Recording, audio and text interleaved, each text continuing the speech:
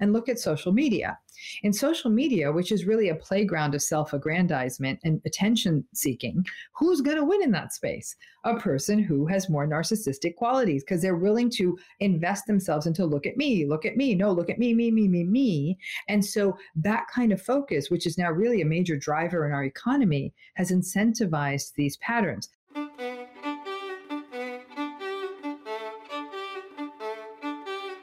Hi, I'm Derek Mills. Welcome to the Glow Podcast. This episode features a conversation about narcissism with Dr. Ramani Durvasula, a clinical psychologist and best-selling author. In preparation for our conversation, I read her most recent book, Don't You Know Who I Am? How to Stay Sane in an Era of Narcissism, Entitlement, and Incivility. Dealing with toxic people can be a difficult topic, but let's go there because we likely all come into contact with toxic people. And narcissists can be among the more challenging to navigate. My goal is for you to come away from this episode with some tools for coping. Dr. Ramani argues that social media can be a breeding ground for narcissism. We also discuss narcissism in the workplace. And part of why these relationships can be so difficult is because narcissists seldom recognize their own bad behavior, nor are they willing to label themselves as narcissists. Even mental health professionals can be reluctant to apply the label of narcissist, and we unpack that too. Part of what makes Dr. Ramani's book and her message so compelling and so important is that she cares deeply about the huge loss of potential that typically results from people not stepping away from toxic relationships that are destroying their health. Systems and cultures that reward bad behavior with impunity are part of the problem too. So, what to do about it? Throughout our conversation, we strive for compassion. She reminds us that meaningful connections are more important than ever, and that self-preservation may be one of the best tools to fight narcissism. Understanding some of the reasons that narcissists behave as they do may help you more skillfully and compassionately engage or disengage. I hope you enjoy my conversation with Dr. Ramani.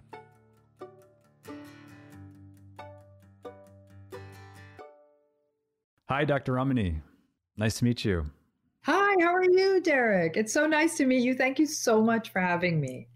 Thank you for being here. I'm grateful to be with you, and I'm looking forward to talking about narcissism. Oh, I all the time. It's what I always feel like it's the only thing I'm able to talk about. I can talk about other things too, but this is what I do, and I'm really, really happy to talk with you about it. Nice. Well, maybe we'll do a future episode together where we can talk about something else.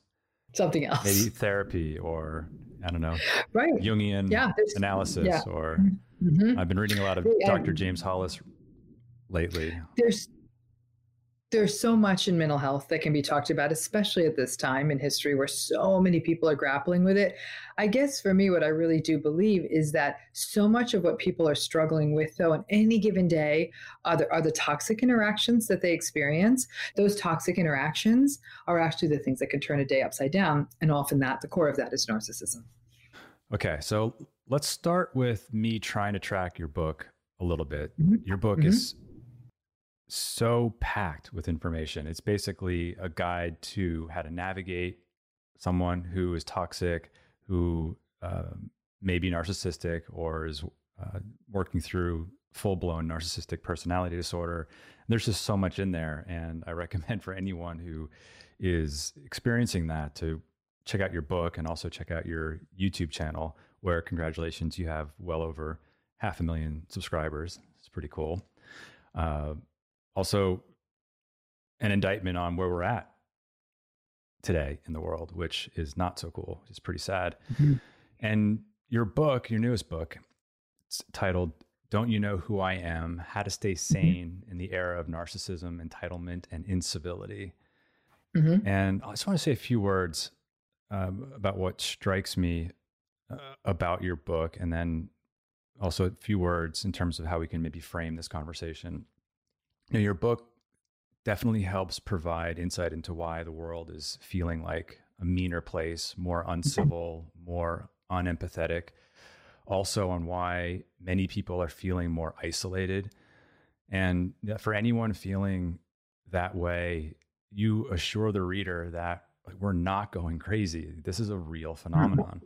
And I first want to say, well, prepping for this conversation, I have had and I have an uncomfortable feeling that a conversation like this, of this nature, could come across as an us versus them, as us versus all the narcissists and toxic people out there. And based on what I read in your book, there does seem to be a clear demarcation between someone with narcissistic personality disorder and the rest of us humans who live either on the spectrum or, on the spectrum of its patterns, and exhibit from time to time these behaviors. Specifically, you list 30 behaviors under the 5 clusters of narcissism. So I hope that while we do unpack this, that we can somehow also zoom out to more of a collectively, most humans, including myself, have ongoing inner and interpersonal work to do with moment to moment room for an opportunity for learning and growth. And I certainly have my moments that are less than elegant, as you elegantly put it in your book. And so I'm really curious if our conversation can also help serve as a mirror to ourselves, to our listeners, so that we don't walk away from this conversation feeling better or superior. And as I mentioned earlier, before we started recording, I felt really sad, but also more empowered while reading your book. And because there's just so much suffering and despair in the world due to this problem, and you provide a lot of help navigating that. And I guess just lastly, before we get into your background, you say roughly halfway through the book that at some level, all of us are vulnerable to the societal pressures of narcissism. And that's quite shocking and an urgent message. And I also heard you say in another interview that you tell your students, if you understand narcissism, you understand mental health. So I guess it's an understatement to say this is a big deal. And let's just see how much of this we can unpack together in this short time that we have. So your background and why narcissism? So my background is I am a psychologist by training. So I'm trained as a clinical psychologist. I have a practice here in Los Angeles, in which I see clients for therapy, clients for consultation. I am a professor. I'm a professor at California State University, Los Angeles, where I have been for over 21 years, and where I've done research on personality disorders, including narcissism.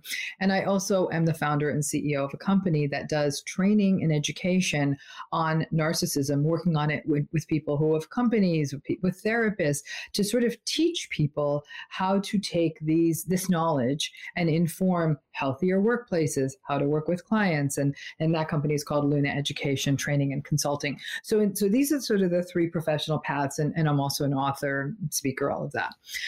So the way I came into this space was actually in doing research. And as all research ideas they come from trying to fix a problem. And what was being brought to my attention more and more about staff, because we had sort of lab locations around the city, was in one of these clinical settings, somebody was commenting on some of the patients are so mean to the staff, like to the receptionist, to the nurses, all of that. And it kept coming up again. They're saying, I can't stand this job. Some people were even quitting because of how mean the patients were. And that led me to take a deep dive, because it was usually the same people who were mean. And they, in fact, seemed to be sucking in many, many more of the resources of these clinics than many of the other clients. Even when the other patients were more physically ill, these difficult patients were sucking more resources. And when I stopped to reflect on the toll these difficult patients were taking on frontline staff, on physicians, on nurses, and even on my own research staff, it really took me into the world saying, this has got to be personality issues, right? This didn't conform to what we traditionally think of mental illness, depression, and anxiety. And that led to a series of about 10 years of doing research funded by the National Institutes of Health on personality disorders and how that affects a whole range of issues related to health. And I was specifically looking at HIV because that's always been the health population I've focused on. But at the same time, more and more patients were coming into my practice, and they kept telling me the same story of a marriage: invalidation, manipulation, denial of their reality, diminishment, slow dehumanization. Same story over and over again. And again, I was already doing the research on personality. I'm like, there's something happening here. And sometimes the clients would be so overwhelmed at the end of the session. They're like, could you just send me a brief email to review this? I already had to do clinical notes. And so I would throw that in an email. the emails not only were converging, but I'm like, instead of sending these emails, I should just write a book. But what was fascinating is as I was doing some of this work on personality and personality disorders and all of this, nobody really cared. In fact, my own mentor from graduate school said, if you do research on personality disorders, Ramani, it's going to be career suicide. I'm like, my career isn't that good anyhow. So I'm doing it because I think there's some real human suffering here. Then 2016 happened. And in 2016, it doesn't matter what your politics were, this word really percolated up into everyone's lexicon. So I almost felt like I was the sort of the hunched over scientist working in her lab in an obscure corner of Cal State LA, and nobody cared about what I was doing. We professors don't care that nobody cares. And then this word became a thing. Then the phone started ringing off the hook.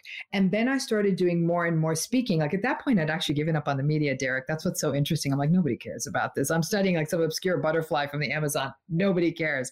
Well, apparently everybody cared.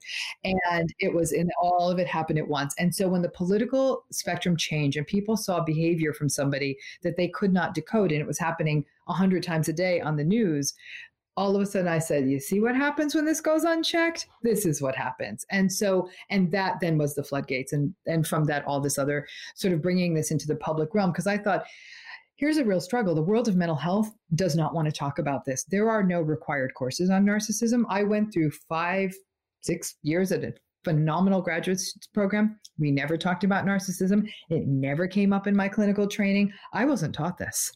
And people still aren't taught this. And people don't like to talk about it. It is a dirty word in mental health. And the problem is, if we don't educate the public, they are getting gobbled up by this. And I'm saying, if you can understand this, at a minimum, you can stop blaming yourself. And that's why I do what I do. And why is there a reluctance to talk about it? Does it have something to do with the fact that you feel we should no longer talk about it as a disorder? So let's clear up some terminology. You used a term early on when you were speaking here, narcissistic personality disorder. So when we talk about a personality disorder, we're talking about something very diagnostically specific. And I'll be frank with you, that's why I just say I'm talking about narcissism. I can't know if somebody has a personality disorder unless I spend a pretty substantial amount of time with them in a clinical setting. Personality disorders, by definition, are very pervasive. They're very stable. They cut across a variety of situations in a person's life, and they result in social impairment, occupational impairment, and subjective distress. The issue is that for a lot of people out there who are narcissistic, they're never going to roll into a therapist's office. They don't think there's anything wrong with them. They're blaming everyone else. This is my wife's fault. She's difficult. This is my boss's fault. They're difficult. This is someone else's fault. They're difficult. Everyone's out to get me. That's why things don't go my way. So there's no sense of self-reflection here. So they're not ending up in our offices. We don't even get to see it that much. In fact, the epidemiology statistics estimate that maybe the rate of narcissistic personality disorder in the population is somewhere between 3 and 6%, but that's a rough estimate because no one's ever done good research on this. But when we talk about narcissism, we're talking about a descriptive style. It's almost like calling someone agreeable or stubborn. It carries no more weight than that. The challenge is that that narcissism is viewed to be a bad word. Like if you say someone's narcissistic, by implication, we're saying that they're selfish and self-serving, things that aren't good. And so nobody likes to use it. And mental health practitioners are not supposed to use words that aren't nice. But the challenge becomes, and here's where it gets really interesting. When a person comes into a therapist's office, we focus on the person's suffering, right? What are you going through? Tell me what's happening. They're depressed, they're anxious, whatever they're struggling with, we focus on that. We don't tend to talk about the people who aren't in the room. They'll say they're having a relationship problem, and then we focus on the client or the patient who's having the relationship problem and their symptoms. But if we widen up the lens a little bit and recognize that the patterns that are happening in the relationship, the constant manipulation, the constant dismissiveness, that there's no communication skill I can give someone for that. I've got to teach them that this pattern not only isn't good for them, it's not going to change. So they need to make their decisions accordingly. And that's a conversation that the world of mental health has been reluctant to get into. Narcissism's a dirty word in mental health. It feels labely, it feels unhealthy. It's like calling someone a name. I don't think it is. We have no problem calling people agreeable, but yet, to give you an interesting issue, Derek, narcissistic people make much more money than agreeable people. And yet being called narcissistic is a dirty word in mental health. So do you see what I'm saying and how inconsistent this is? And so what happened, I think everybody found the conversation so perilous that nobody wanted to have it. Yeah, I want to come back to how it's a recipe for success at a societal level and in the workplace. But it seems like also for someone with full-blown NPD, they're likely not staying in therapy, even if they do come to see you. So people who are very narcissistic or maybe diagnosed with narcissistic personality disorder are over 60% more likely to drop out of psychotherapy prematurely. That makes sense. So you do use the word narcissism, or you address the behaviors that can be associated with narcissistic personality disorder on a pretty routine level with your clients. So I work with two groups of clients. By far the vast majority are people who are experiencing the harm and psychological distress of having a human relationship with somebody who is narcissistic. But I would say 10, 20% of my practice are people who are narcissistic. And so I see both sides of the street, and it's harrowing. I have to say it's harrowing. I mean, it's why most therapists won't see these clients. They will say, no, can't work with you. They'll fire the client. They'll give them a referral. It's very contentious. You get used to being called names. You get used to harassment. I mean, it's the nature of the work. And if they're doing this to me as a therapist, you can bet your bottom dollar they're doing it to everyone around them. I'm trying to take this now into the realm of the everyday. I don't know how, I don't know. Is it more impactful to cover how one should navigate someone with full-blown NPD, or is it more of a public service for us to talk about how one might navigate their own exhibition of or experience of certain types of behaviors that are narcissistic in general, but aren't necessarily full-blown narcissistic personality disorder? I think the more useful one is the first one, is how to navigate this. Okay. Because the people who have these traits don't tend to be that self-reflective about them. And so it kind of goes right over their head. They don't even think we're talking to them. Let's take this word narcissism and let's view it as a bucket. Okay. So a bucket makes it easier for me to carry 15 little random things to the other side of the room instead of walking back and forth across the room 15 times, right? And that bucket, in my case, carries 30 descriptions of behavioral, cognitive, interpersonal patterns a person can have. Lack of empathy, entitlement, grandiosity, arrogance, superficiality, constant seeking of validation and admiration, jealousy, the need to control other people, sensitivity to criticism, being oppositional. All of these things are a part of narcissism, okay? Does every person who's narcissistic look the same? No, there's like 6 or 7 subtypes, and those all look different too. But the bucket is called narcissism. So if a person finds that bucket, that term dismissive, I'll say, great. Say, I've got a partner and my partner lacks empathy and is really entitled and is quite manipulative and is very grandiose and is very arrogant and is super control. If you want to do that whole long series of words, that's fine. The same way if I invited you to my house and said, would you like some flour, sugar, eggs, baking soda, sugar? Would you like that? Great. Because I'd prefer to call it a cake. But if it makes you feel better for me to break it down by the ingredients so it feels more understandable, I'm happy to do that. And so I think that for people who are going through these relationships, they bring up some universals. They will say, I am constantly doubting myself. Blame is constantly being placed on me. I never feel like I'm enough. I always feel like we're on the precipice of ending this relationship. It's very volatile. It's very contentious. That's not to say 100% of relationships that are characterized by those patterns are with somebody who's narcissistic, but I think we can bet the farm on the fact that somebody in that relationship is highly antagonistic, highly volatile, and fits into this sort of antagonistic personality style, of which the foremost one is narcissism. So we can get, the trick is to not get lost in semantics, because what ends up happening is way too many survivors who are already going through too much then try to describe their experience to someone, and they have to face down this rather harsh judgment of like, well, narcissistic seems like not a very nice word. And I'm like, oh my God, this person is already so stressed out of their mind. And you are going to sit here and split hairs about words. So I actually give my clients, we have them write it down in their phone. I'm like, let's write it all down.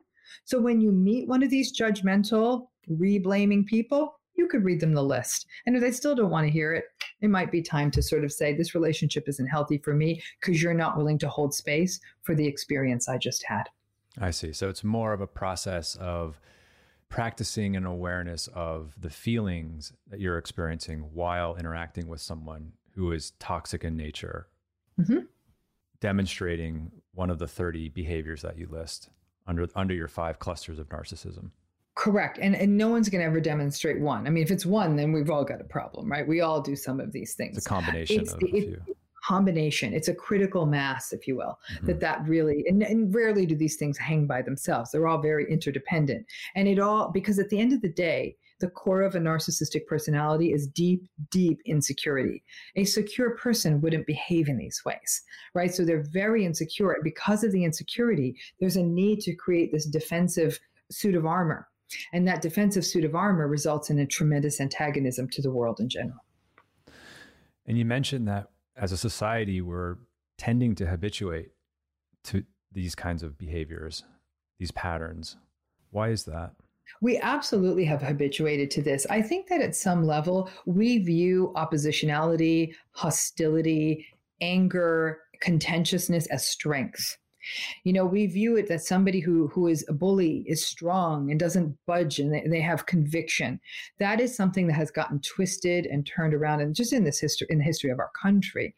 And so now we value those. I think they're definitely more masculinized qualities. And so that might even speak to sort of a patriarchal valuation. But at the end of the day, even in a woman, we value those qualities. So they're more likely to be labeled negatively with really negative terminology. So we view these things as strength. What we do devalue is empathy and compassion, writing those things off as a soccer bet. But the person who is behaving in this antagonistic way, not only people are more afraid of them, they're more likely to be self-serving, so they get advanced in their jobs, they make more money, and that way they get more power. And look at social media.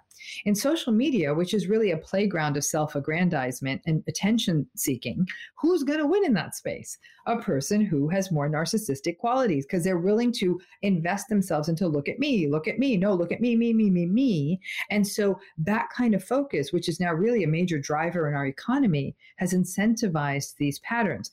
And so while once upon a time, I do think there was probably more of an ethic in our culture of like pride goeth before a fall, which I also don't think is a great way to be. I think people should know their strengths and be able to healthfully talk about them. We have now swung over to let's just feed the loudest person in the mix. And I think in the last 5 to 10 years, the way our political spectrum acts out, the way even corporate, celebrity, athletic, it's the people who behave badly who really get the lion's share of the attention. We're drawn to it. And I think that the more people who behave badly, the more we genuinely become accustomed to it. So when somebody starts behaving rudely, we don't take notice of it. And that can become a real problem in terms of what people are willing to tolerate in their families, in their relationships, and in their workplaces. We have normalized these behaviors. Yeah, you say we are experiencing an entitlement epidemic. And that part of it has to do with this enhancement of self-esteem. And connecting the dots with social media, you describe how social media has exploited these very weaknesses of the narcissist, and that in fact it's a tool that could awaken the narcissist and toxic beast within each of us. That's pretty scary. I think that what it's done is that what social media did was, and it was fascinating to me. I remember because I've been doing this work for a very long time. And so when social media first came out, I remember I was just starting to study narcissism. I was home with 2 small kids, and I wasn't interacting with that world. I was just simply like working and trying to keep the ship afloat. And people started telling me about social media. I remember taking a look at early MySpace and Facebook.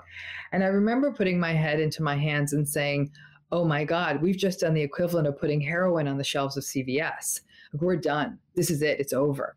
And I remember it so well because my daughters are now grown up and don't even live in the United States anymore. So when I tell you there's a little baby on my lap, and I was thinking this, and it ended up being much worse than I think I ever, or anyone else who does this work, could have ever dreamed. Because once upon a time, to get validation and admiration, a narcissistic person actually had to leave the house, right? Because who's going to show up to your house? To get something in the newspaper, you had to go through newspaper editors. There was all these barriers, as it were, to be that person who got the validation. And in that way, probably people were starting to get their validation, maybe a little bit in the workplace, maybe by getting involved in civic organizations, but it's not like it is now. So what it did was it unleashed the vulnerability in the people who had it. Yet, I still think that the majority of people are not like this. So I think those of us who are not like this sort of look with sort of disgust, curiosity, fear, confusion at how people behave in these spaces. But I think not everyone knows how to be with people who are like this. So when somebody's antagonizing you in a social media space, right, to be able to get attention on them, the intervention is so simple. Don't engage with them. And the mistake people make is that they go down the rabbit hole. And so it's little pieces of education that are that small that we can say the way to address narcissism is to cut off the oxygen supply. Stop giving them supply. Stop giving them validation. And like a dog you don't feed, they're going to start begging at someone else's house. They're not going to come by anymore. That's helpful. What does a narcissistic or toxic person look like in the workplace? Very manipulative. They do something called triangulation. There's a lot of workplace gossip. There's a lot of telling person A one thing about person B, telling person B things about person A. And what that does is it centralizes the power in the person who is the sort of the gossip seeker and the moving people around. They tend to make alliances with people in power, and they try to hold those alliances tight and restrict access to that person, acting as a gatekeeper. They foment chaos. They steal credit for people's ideas. They insinuate themselves into people, draw what they can out of them, and like I said, either present it as their own or recognize who's a threat because they may be better than them, and figure out ways to silently and quietly get rid of them. So it is a lot of behind the scenes stuff. It's a lot of Machiavellianism. It's a lot of manipulation. It's a lot of toxicity. They suck the oxygen out of meetings. They talk over people. They devalue other people's contributions. They are contemptuous of anything that doesn't serve them. They will throw people under the bus to get ahead. And that's what they look like in the workplace. And I guess if their boss or the culture and the system is set up to reward that kind of behavior, then as you say, there's a playbook for success, and that behavior is rewarded. And I like how you also speak to how when we don't teach men how to be with their emotions, men in particular who haven't learned how to regulate their emotions, that can fuel this fire that you're referring to, especially in the workplace. Absolutely. I mean, and I think that this is something that where emotional regulation and emotional expression is something that's learned young. It's a really hard lesson to impart to someone when they're adults. It's a bit like teaching someone how to add or read when they're 25 years old. It's much, much more difficult. And so this is something that should have been taught when they were children, that it's appropriate to cry when you're sad. It's appropriate to talk about your feelings. If you're feeling angry, that there's appropriate ways to share strong emotion, that it's not appropriate to lash out at other people. That those strong shows of cruel emotional expression aren't okay. But if that's what's being modeled for a boy, that's the lesson that they're learning. If if a boy is being shamed for expressing those emotions, that's going to be a problem. And yet, even in the most well-meaning family, if their child, their son, their boy is taught to express emotion in a healthy way, then they go out into the world. And in the world, that expression could get mocked or silenced by a sport coach, by kids on a sporting team, by even by other adults in their world. We have a long way to go to teaching this in appropriate emotional regulation and expression. And I think emotional dysregulation is a real problem in our world right now. Drive on the freeway in Los Angeles, people cutting each other off and waving obscenities at each other and screaming, and they're in separate cars. And so if something as innocuous a behavior as driving a car could drive up such a primal rage, there's a lot of really angry people out there who never learned what to do with their feelings. And that's a core issue in narcissism, the incapacity to regulate emotion and have no problem throwing a grown-up tantrum and screaming at other people and disrupting other people's worlds. And now that the narcissistic person's tension has been reduced by throwing their tantrum, they're fine. And they're a bit surprised when everyone around them is rattled, like, oh, stop making such a big deal out of it. I'm over it. Why aren't you over it? Well, everyone else was rattled by having to be witness to a 43-year-old person's tantrum. So what do you do in that situation? I mean, how do you recommend someone navigate what you just described in a professional setting? I mean, especially if the culture doesn't explicitly communicate and provide the structure and mechanisms needed to scale healthy culture. I think one of the challenges people face is that when they encounter very, very difficult people in the workplace, they can feel quite flummoxed. And there's restrictions on workplace conduct, behavior, communication that can make it worse. One of the biggest challenges is because the majority of people in the world are not narcissistic, the majority of people in the world actually take accountability for their behavior. And that's wonderful. But the challenge is if you're working with somebody who has an antagonistic, narcissistic, high conflict kind of a style, you're also going to start taking responsibility for their behavior because they're often going to be disappointed at you. So now you're blaming yourself for this other person's behavior.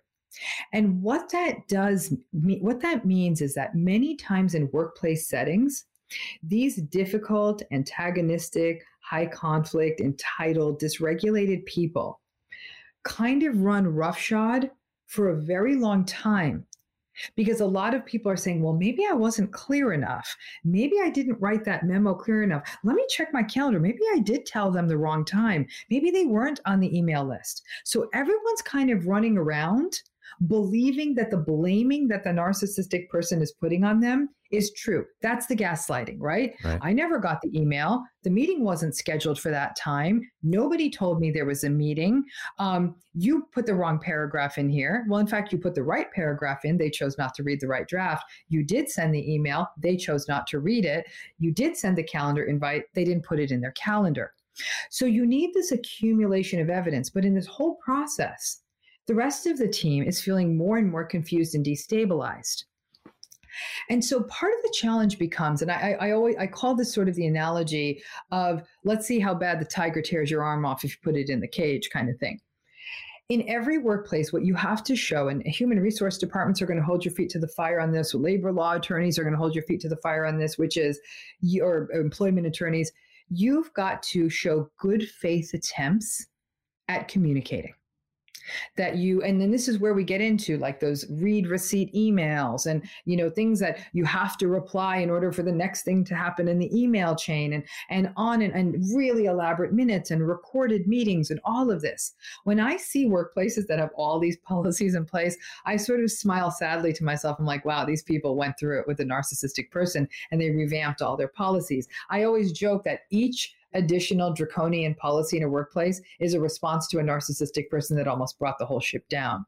And so initially people want to believe in that human contract of trust that I could use a quick, communication with you. You'll get what I mean, or you'll take responsibility. Oh man, I didn't put that in my calendar. I'm so sorry. It's my fault.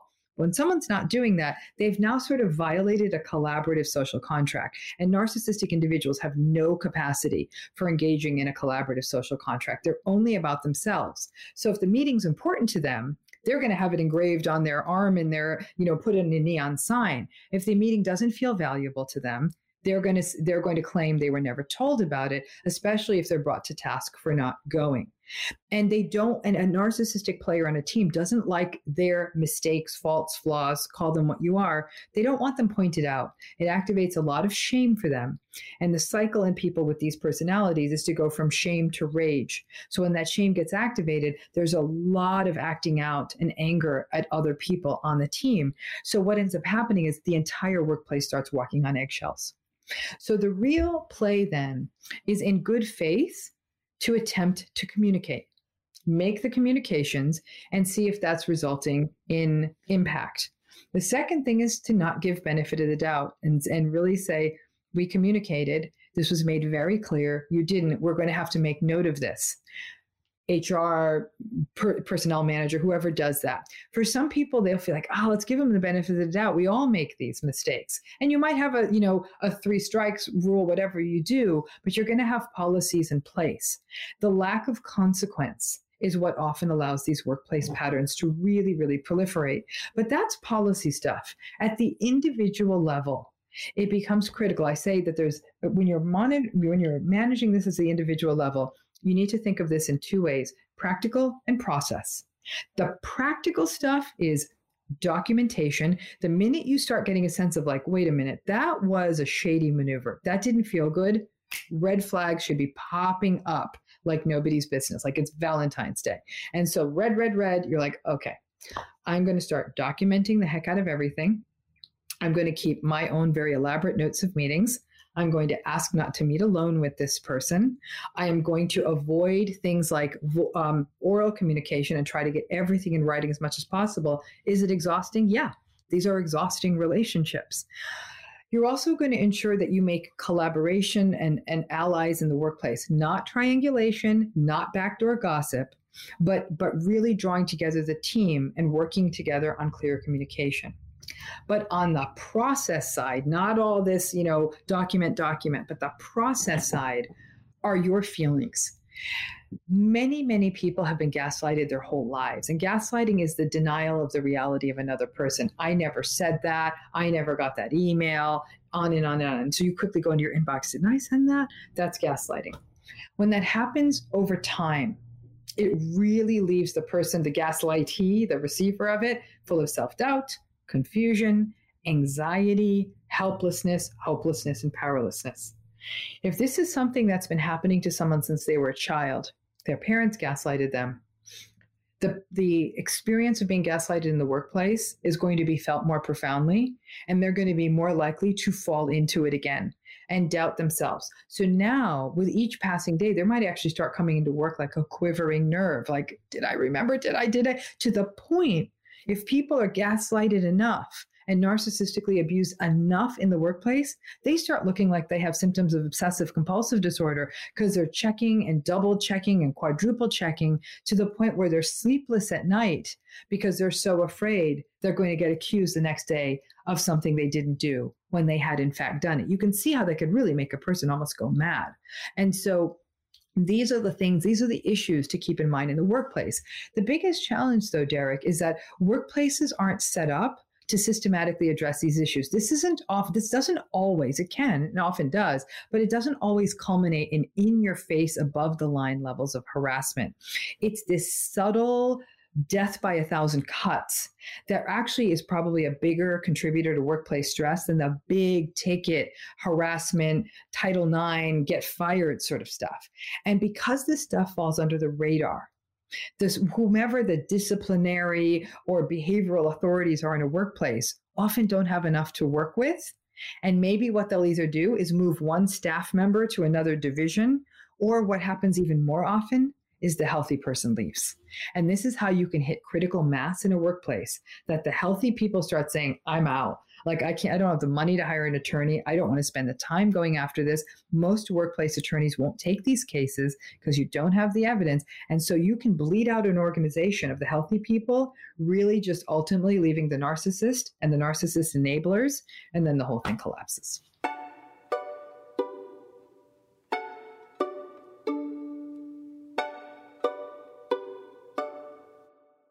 You had mentioned the problems with labeling and how some of these behaviors are just so deeply entrenched and often performed without awareness. I'm wondering then, what you recommend are the final good faith efforts one can try? So what I'd love to build on, because something that you've brought up, and I don't want the time to go and then us not talk about this, which is this idea of how do we avoid the us them when we're it's sort of the dichotomy of there's difficult people and not difficult people, right? And I think it's more of it's sticking to pattern rather than person. So what the challenge is that the pattern is embedded in the person. And so I'm a really big fan of something I call conscious disengagement, which is and maybe the better word is compassionate disengagement. Because what ends up happening is that if somebody is behaving in a way that is hostile, conflictual, egocentric, self-serving, gaslighting, whatever it may be, that a core issue then becomes to not personalize that other person's stuff. So to say, whatever it is they're going through, whatever their backstory is, it is not mine. And since we know in 100% of cases, people who are behaving like this are dealing with core insecurities that might be based in childhood, that might be based in their interactions with society as a whole, that it's not kind to antagonize an insecure person. So when a person's behaving badly, it's to give yourself permission to disengage. But because so few people in this world know how to set healthy boundaries or maintain healthy boundaries, we have all gotten the message, and I don't know what it is, this idea of have to forgive everyone, everyone has to get along. Everyone doesn't have to get along. But what you can do is you can give yourself permission to say, this doesn't feel good. And so I am definitely going to very, very gracefully pull back. It's almost like if you could view it as a film, it's like somebody backing out of a door slowly but surely and getting smaller and smaller in frame. Mm-hmm. And speaking of healthy boundaries, if an organization has clear norms and values and the systems in place to operationalize them, then the responsibility falls to leadership to not enable or allow those behaviors to persist.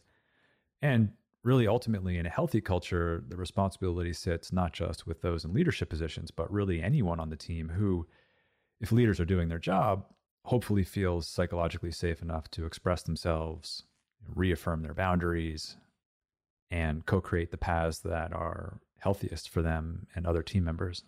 So what gets challenging here is I completely agree with you. If it's an employment setting and you as a leader, you really do have, I believe, a higher calling to be able to make it work, right? So you model it, you have to, but see, to me, Derek, this is why leaders have to understand narcissism, because otherwise that difficult person is going to run over everybody. And an ineffective leader is just going to look like a deer in the headlights watching all of this happen. So the leaders need to get this. And once the leaders get this, now the leaders have to expend more bandwidth to really ensuring that this one person isn't communicating inappropriately and running over people and all of that. The leader then has the unenviable position of potentially having to take that person aside and say, I'd like to talk with you about that meeting. I'm willing to make $1,000 bet with you right now. Then that difficult person will lash out at the leader and start attempting to triangulate the team because they're so angry that the leader activated shame inside of them. So now the team is confused because where they once had respect for the leader, this difficult person is now bringing in doubt. So while we can have these aspirational ideas of what the leader needs to do about behavioral norms, the reality is it often doesn't go down this way. And I have seen many a leader leave an organization because a difficult person who was under them in the organization made it impossible to lead. Yeah. I know what it feels like to be that deer in the headlights. Mm-hmm, mm-hmm, mm-hmm. And it's challenging. And here's the thing, Derek, I think so many people, they say, well, this is defeat issue. You're saying sometimes the only answer is to leave. Sometimes it is. Not always, sometimes. And this is why gatekeeping is so important, that you really, really need to vet the people you bring in as carefully as you possibly can. And if something doesn't feel good, trust the instinct. Because if somebody's antagonizing you or being difficult even before they're in the door at the level of an interview or early email correspondence, don't write that off to nervousness. Saying if they're willing to antagonize you now, they're going to double down on this in a little while. And like I said, organizations are tough because if you get critical mass of this kind of behavior, you could bring the whole organization down. Yes, that's scary. Something to look for sure during the interview process. To switch gears slightly, in your book, I really appreciate how you also demonstrate how narcissism can show up in new age gurus and within other domains of the quick fix economy. You speak to how in some of these settings, core to their brand is a tendency to avoid difficult emotions, avoid difficult conversations, and in some cases to magically wish away problems, maybe with only things like joy and one's inner light, all ostensibly in service to the growth of their followers. But in fact, they potentially are accomplishing the opposite and behaving in ways that may actually reinforce the very neuroses from which they are claiming to liberate. Can you unpack that for us? So I think a couple of things on that. I want to talk about a form of narcissism that can shed some light on this. So I said there's multiple subtypes, and there's a subtype of narcissism called communal narcissism. It was a theoretical model founded by a person named Johann Gebauer, who is based at a university in Munich. And it's a really interesting telling of the tale, because the way he described communal narcissism is that these are people who do the core functionality of narcissism, seeking validation, and they do it through doing ostensibly good deeds for other people. They're rescuers, they're gurus, they're proclaimed healers of the masses kind of thing. But they're doing it to get validation. It's actually not a commitment to the higher vision or purpose of, I want to alleviate human suffering, or I want to rescue all the elephants in the world. It's like, rescuing elephants is a good look. I'm going to do that. These are people who will devote all their time and resource and energy to saving a village of children on the other side of the world, but are really psychologically abusive of the children that are in their own home. So they are not able to manage their intimate spaces, but they portray an image to themselves of the grand rescuer, the humanitarian of our time, but they are very unkind people at the core of it.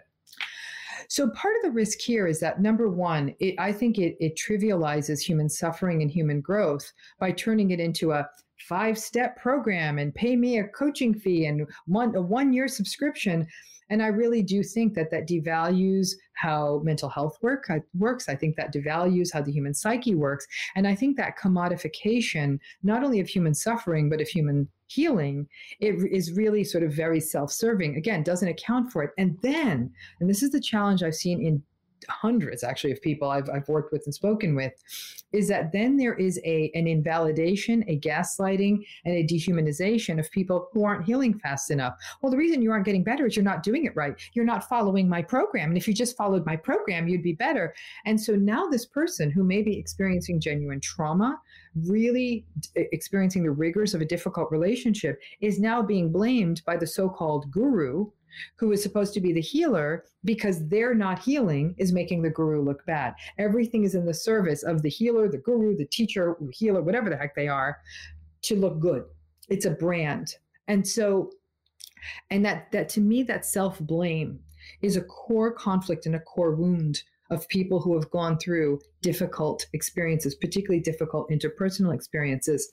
And I think that this idea of elevating this sort of like, I always call it like punitive yoga. All these people who are out there doing yoga, but then they're mean about yoga. And I say this actually quite angrily. I was raised in a very Hindu home, and yoga is actually the preparation of the body to receive worship, to do puja, so as my mother did it since, now over 65 years, she did it to prepare herself to do this rather sacred ritual, not to get a nice butt. And when I explained to this aging Indian woman, this is why people do yoga now, it's actually quite heartbreaking for her. She's like, this is our most sacred ritual. And I said, yeah, well, this is why they're doing it. And it hit me when I had that conversation with her 20 years ago. I'm like, oh, that's kind of narcissistic of them, isn't it? So that's the piece about this sort of new age kind of guru-oriented, get better because it makes me look good.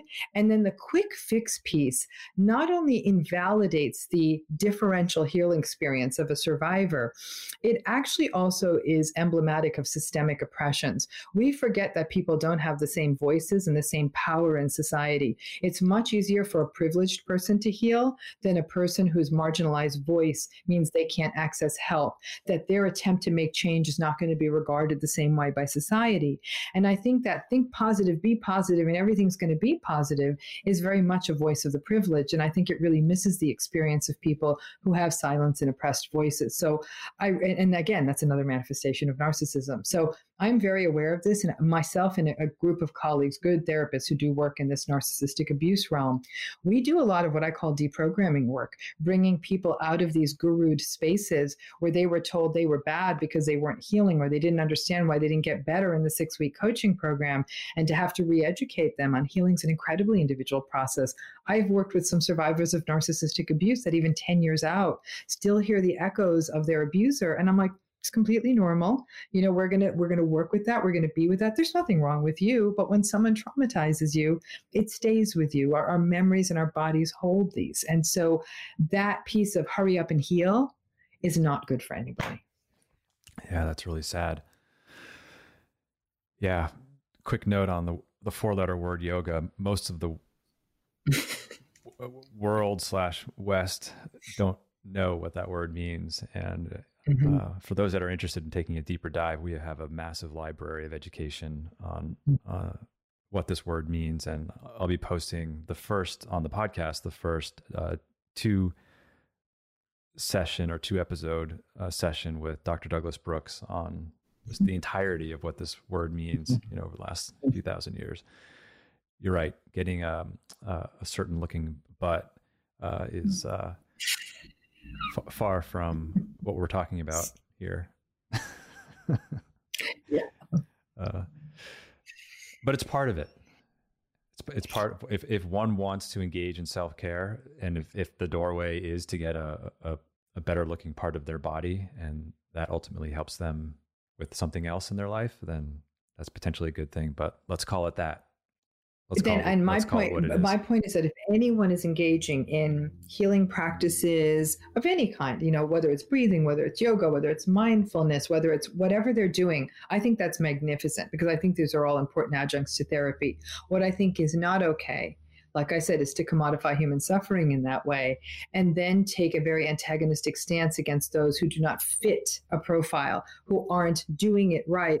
Or honestly, to sit in criticism of people who don't make the same choices. I think this is something that comes up quite a bit. And again, it is a function of privilege and economics and social class, where there is, well, if you don't eat in this certain way, you don't eat these certain foods, and you don't live your life in this certain way.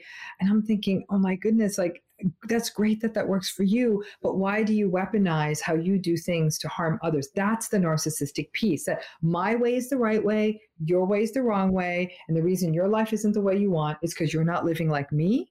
That is the ultimate sort of narcissistic, supercilious, dismissive kind of an approach that only serves to uplift that self-righteous person and dismiss everyone who's below them, or they perceive to be below them. And that's the sort of stuff that I think does so much harm in this space. So is it a stretch to say that the battle since time immemorial for supremacy of one's religious ideology or one's cosmological worldview has a solid foundation in narcissism? I would argue absolutely the answer to that is yes, because the idea that my belief is better than yours, my belief's more important than yours, my faith is stronger than yours, actually is another form of gaslighting. It's a denial of what my faith is, what my belief is. And since these are subjective states, you could absolutely say to me, I have a belief, you have a belief, you want to talk about our beliefs? That's great. But that, that these hierarchical, dominance-oriented structures, they really are designed to centralize power in one person. And what we do know about narcissism and frankly psychopathy is that it's a single-minded pursuit of power, pleasure, and profit. And that's what a lot of those structures were. It's our belief or no belief. And that to me is not compassionate. That is, and which is supposed to be the core of all religions, right? Is compassion. But that idea of lording one's belief over another and judging another person's belief as wrong versus saying, how interesting, I'd love to hear about your beliefs, and understanding that that person's core beliefs, whether they're religious or spiritual or otherwise, are things that guide them. I think that's beautiful. But if you tell me I'm wrong and you're right because you have that, that's just downright ugly. There's a difference. Wow. So much evil in the world is caused by narcissism. So much of the warring that's due to my worldview, my superstitious belief is somehow better than yours or has some kind of supremacy over yours. Correct. That's exactly right. It has supremacy. And then it may, and you know what? I think sometimes the beliefs and the religions are the red herring. I think when it comes down to brass tacks, it's one person saying, I want to be the most powerful one. I'll use this religious thing. I'll use whatever I need to. I just need to be the one at the top of the heap. I need everyone to come adore me. I need everyone to worship me as the leader. And so sadly, they almost co-opt what is a meaningful belief structure to others, like religion, who actually live by it and it gives them solace. And they take it and they weaponize it for no other reason to benefit them as a person. I'd argue that every war since the beginning of history started because of narcissism. Mm-hmm. That makes a lot of sense. We could almost say the same thing of the filibuster. Yeah, exactly. Anything where there's an oppositional, stubborn defiance with no empathy or regard for others is that. And you can see how many of the structures in a society, in judicial processes, in governments are actually reliant on just sheer dominance. And anything that's reliant on sheer dominance is really about not accounting for the disempowered person's point of view. That's a narcissistic stance. It's very egoistic, and it's how power has been held for so long in our culture. I think part of the reason our culture is being shaken to its core is that all groups are standing up and saying, really, there's no reason we can't all be on equal footing. Well, then the narcissistic people in charge are saying, oh, hell no. We have been at the top of this food chain for so long. You think you're going to roll up here? Like, we were good in our sort of validation seeking and, empire. Now you're saying you want to be a part of this game. It's really about not wanting to give away. It's as though what we're doing is we're pulling the pacifiers out of the mouths of people who've had pacifiers in their mouths for a long time. Say, let's all hang out together. You don't need that pacifier. No, that's not going to work. And it's not working. And I think it's why the world is such a mess right now. Right. Because without the pacifier, they have to have the nuanced, difficult conversation. Precisely. Multifaceted, multidimensional conversation. And that's right. And that takes me to when you do navigate or treat someone in the therapeutic environment, you refer to how that growth can be deeply painful. In order to excavate the demons and really shine light on those dark places that they've spent a lifetime, again, I'm using the word they uncomfortably, a lifetime. People who are struggling with this have lived with. Yeah. Spent a lifetime letting the patterns, the complexes run on autopilot. Can we speak to that just briefly? Like, what's that like for someone who wants to go through that journey? So for anybody, and it doesn't matter what side of sort of the difficult relationship journey you're on, whether you're more on the receiving side or you're more on the being the difficult person side, going and doing the deep dive into therapy and excavating is extraordinarily painful, because what we're doing is we're basically upending all the temples and structures you thought were your life. I can't tell you how many times I've had a person sit in front of me in the early weeks of therapy and tell me about their really, really happy family. I know nobody sitting in my office had a happy family. That's how you ended up in my office or in my Zoom, I guess, these days. And then we start doing the deep dive, and we recognize that fiction of that happy family became an extraordinarily important defense, because the alternative was shame. And coming from an unhappy family is such an activator of shame for people. And that, especially for a child often senses the dysfunction in their family. And even at 6 or 7, will have this shameful stance when they go to play at someone else's home or something. Well, that carries into adulthood. And so the fiction of their family really sustains. My mother tells a story of when I was playing with a friend of mine around that age of 6 or 7, where their parents were getting divorced. And somehow that friend of mine was expressing something about it. And she says that I said to him, well, do they argue or do they fight? And he said, they fight. And my response was, oh, good, my parents only argue. But for me as well, it wasn't until in therapy that I addressed and explored what arguing meant in my childhood, and the role that I assumed as a golden boy, like what that meant for me as an adult and my own process of growing up. I'm sorry to interrupt you, but I just wanted to interject. I'm so glad you did, because I think that what happens is that we are literally taking apart so many, maybe I came from a happy family, like, that wasn't so healthy, or I internalized these negative messages, or people who are going through divorces, the amount of shame of, I just wanted to give my kids an intact family. And now they're feeling that shame. But I said, listen, if you stayed married to this person, this family was not intact. This was, it's a horror show for a child to grow up in the midst of two parents who have contempt for each other. I mean, you're choosing between two evils at that point. Do you divorce, or do you stay with somebody? Do you stay married to someone where you can't stand each other, or you're being emotionally abused? What's worse for your child to see? They're both really perilous paths to walk. So people are really having to dive into the core beliefs, their core structures, their core wounds. And most people are pretty content to say, how about we put that over in a box over there so I can at least walk through the world? Because it's really, again, it's not a good look to start sobbing in the grocery line at Trader Joe's. Been there, done that, because you've been triggered about some ingredient you just saw. And so, but you know what? I think that that's to really cut to the core of that can set you up for what I consider to be the most beautiful part of the human journey, is if you can live in authenticity. Authenticity to me is the kryptonite to narcissism. Because when you live authentically, it's as though, it's almost like when you're wearing insect repellent and the mosquito kind of goes the other way. They're like, no. This isn't working. They can sense that you are not going to be a person who's narcissistic. You're not going to be a source of supply. You're not going to play. And so you often can keep people at bay. I also argue that authentic people often have fewer people around them because there's something somewhat almost unsettling about, it's not an arrogance. It's actually sort of a serenity, but it's a serenity that doesn't need, they're sort of they're self-nourished through their souls. But to get there, it's like going through the Grand Canyon. There, you can't fly over it. You're going to have to climb up, and you're going to have to climb back down, climb down, climb back up. In the heat, it's not pleasant. And do it over and over again. Over again. Exactly. Back and forth and back and forth. And every time something triggers something, you've got to be willing to do that work. And I have to tell you, being a therapist it's difficult, but it's also a privilege to be in a room, to be on a Zoom call with somebody who is actually willing to commit to that work and to trust you as a therapist to be the holder of that journey. It's really quite remarkable to watch the people who are willing to do the work and let their defenses slowly be peeled back like an onion. It's such trust in that. I mean, it really, really is. And I've seen people do absolutely miraculous things through therapy. My own therapy has been nothing short of miraculous. And I've been working on again, off again with the same person, I hate to admit it, for almost 30 years.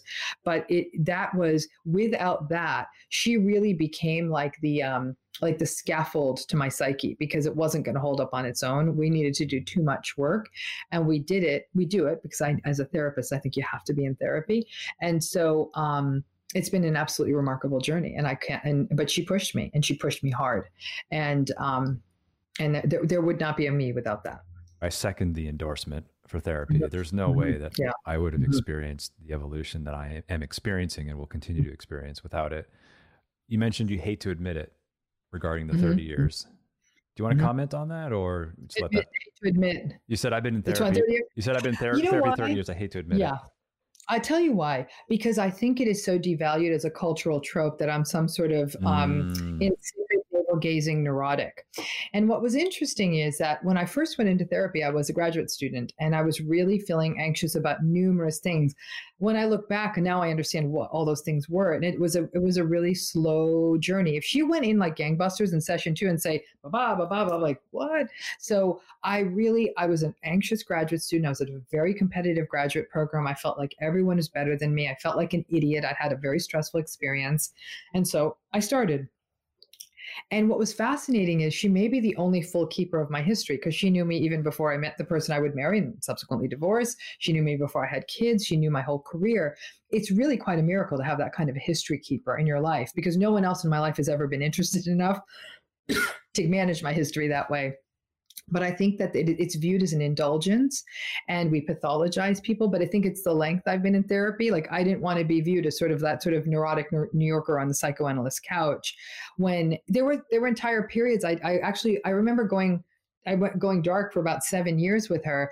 And then I was so embarrassed I didn't show back up. So I was ashamed for letting her down. I was ashamed for being in therapy that long. I couldn't win. And so I ended up, contacting her and getting back in. And I remember rolling up with a baby and the whole 9 yards. I mean, it's been essential because it was my sounding board. And because of issues in my childhood, issues of being a brown woman in the United States and the daughter of immigrants and the stresses that went with that, because of some specific elements of my history, I needed that fortification. And that's the only way I can describe it. It was a fortification. And then it became a sounding board and a place of validation, which is what therapy is. It's that one safe place where someone else's neurosis isn't getting in the way.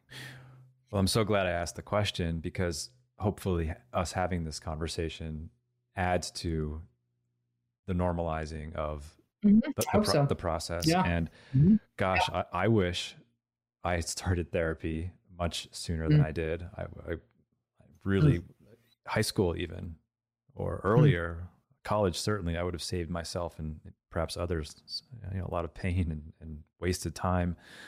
And then again, there's a privilege component and an access component. It's not inexpensive. I'm glad you also mentioned too, that in my unprofessional experience, this one sign of a good therapist is they meet you where you're at, and that they don't take you faster than they can sense that you can go. Correct. Last two questions. Yeah, great. Okay. You quoted Hermann Hesse twice in your book. Is that because you're a fan, or just because? A fan, yeah. Yeah. Is there anything you want to say about that? I'm a huge fan. I think I was partially raised on his books. That's the only reason why I keyed into it. My most recent encounter with Hesse was so interesting. I was in India with my parents, and my parents' health has declined in recent years. So I'm glad I'd done this trip. And my parents had a goal of making a pilgrimage to certain significant Hindu temples. They did the north, they did the south. I went with them to the south, and needed some help and whatnot getting around. And there were these, in order to go to these temples during the holy season in India, there are these long queues, these long lines you have to stand in, and with no shoes, because you can't wear a shoe in the temple, and I would need to, and you couldn't have a cell phone, right? And I wanted something to sort of center me in the space. So I brought Siddhartha with me, and I would read Siddhartha, these long, long temple lines. And so for me, there is now this beautiful, these temples are all dark, old stone. There's smells. And so now there's this sort of bringing together, for me, of Hesse and being in that space. And then you go and you do this thing called a darshan, and it's a whole process. And, there are simple wisdoms in Hesse that I actually think that in some ways make some of the wisdom of some Eastern teaching maybe more accessible to people. And that's a whole different discussion on how we sort of shunt that wisdom. But it's the simplicity of the wisdom of that really, really struck me. And I find it very useful with clients, and to communicate some very, very basic thoughts, and to sort of that story of Siddhartha, or any telling of the Buddha, or any, again, the Buddha is also an avatar of Vishnu. So, there's sort of so much play there for me in terms of how I was raised. And I think the intersectionality of Hesse's writing and what my childhood teachings was, I think, actually where it was the sort of sweet spot for me. Yeah. Nice. Yeah. That story is powerful. I read, my parents gave me that for my 19th birthday, and I didn't understand it at the time, but I've reread it a few times since. Yeah. Most people think it's the story of the Buddha, but actually he meets the Buddha at one point and has a fascinating conversation with him, which, what occurs isn't what one might expect, but eventually finds the river. Speaking of river, when I first launched our company, there was a way to choose from one of the nonprofits that we were working with at the time, and we were attempting to tie engagement with giving back. So the message was, by giving to yourself, you give to others. I failed in manifesting that for a variety of reasons, one of which was because financially it wouldn't have worked out. But to my great gratitude, we are launching a version of that either at the end of this year or early next year, where by engaging with our platform, one will be helping heal our planet. And so one question that I'm asking every guest at the end of these episodes is, how is the interconnectivity between your own self-care and the care for our planet evident in your life? Or in what ways do you connect with our planet, and how have these connections deepened your desire to protect and preserve our environment? So I have a couple of layers of answers to that. I am sort of a very anti-consumerist person. It's a real struggle for me, and it's, again, so many things. Roads come back to my study of narcissism, because I think that part of the reason we consume the way we do is insecurity. If I have the right hair, if I have the right shirt, if I have the right this, I have the right that, then we're told by advertisers we'll be better, right?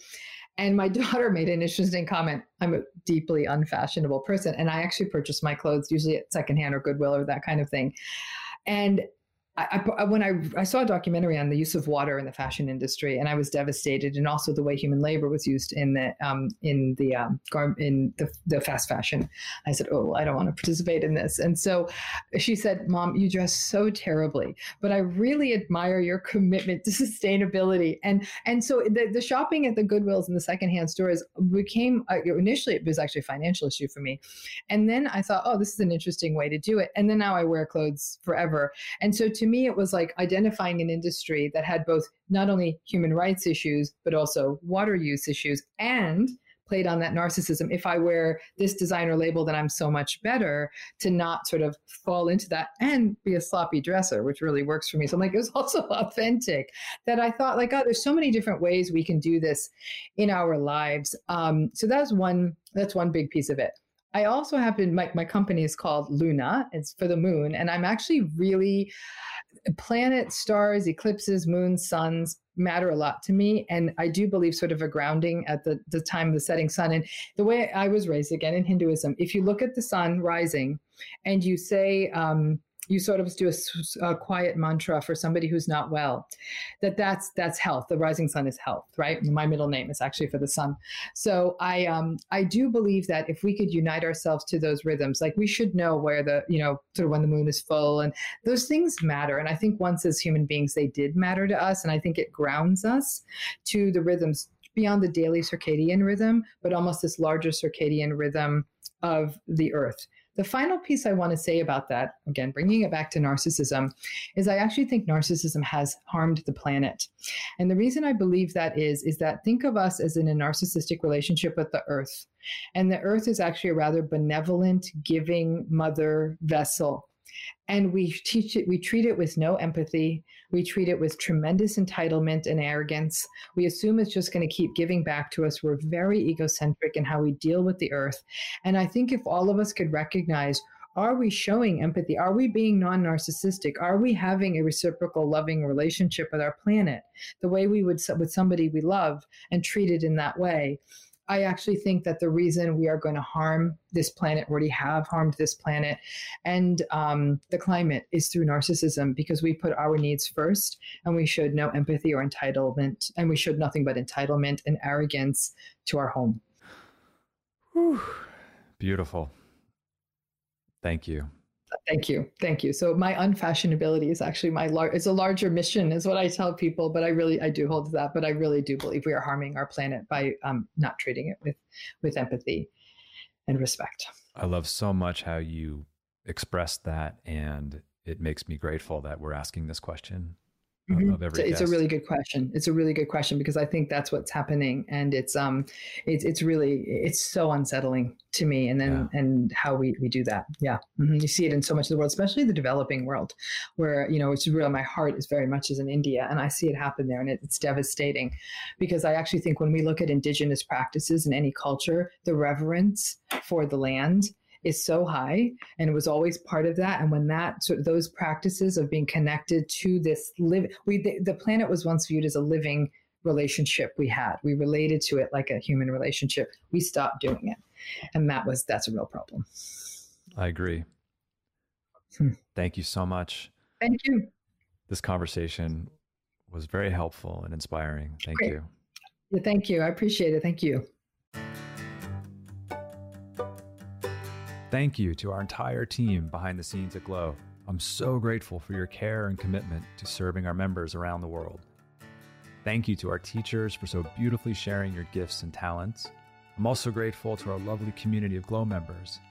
You've supported us since 2008, And because of you, we get to continue to do the work we love. It's the combined support of our team, our teachers, and our community that grants me the privilege to continue to bring you the Glow podcast. Thank you to Lee Schneider at Red Cub Agency for production support. And the beautiful music you're hearing now is by Carrie Rodriguez and her husband, Luke Jacobs. And remember, take care of yourself because our world needs you. Thank you for coming on this journey with me. You can find the Glow podcast on Spotify, Apple Podcasts, or glo.com/podcast, or wherever you listen to your podcasts. I'm Derek Mills.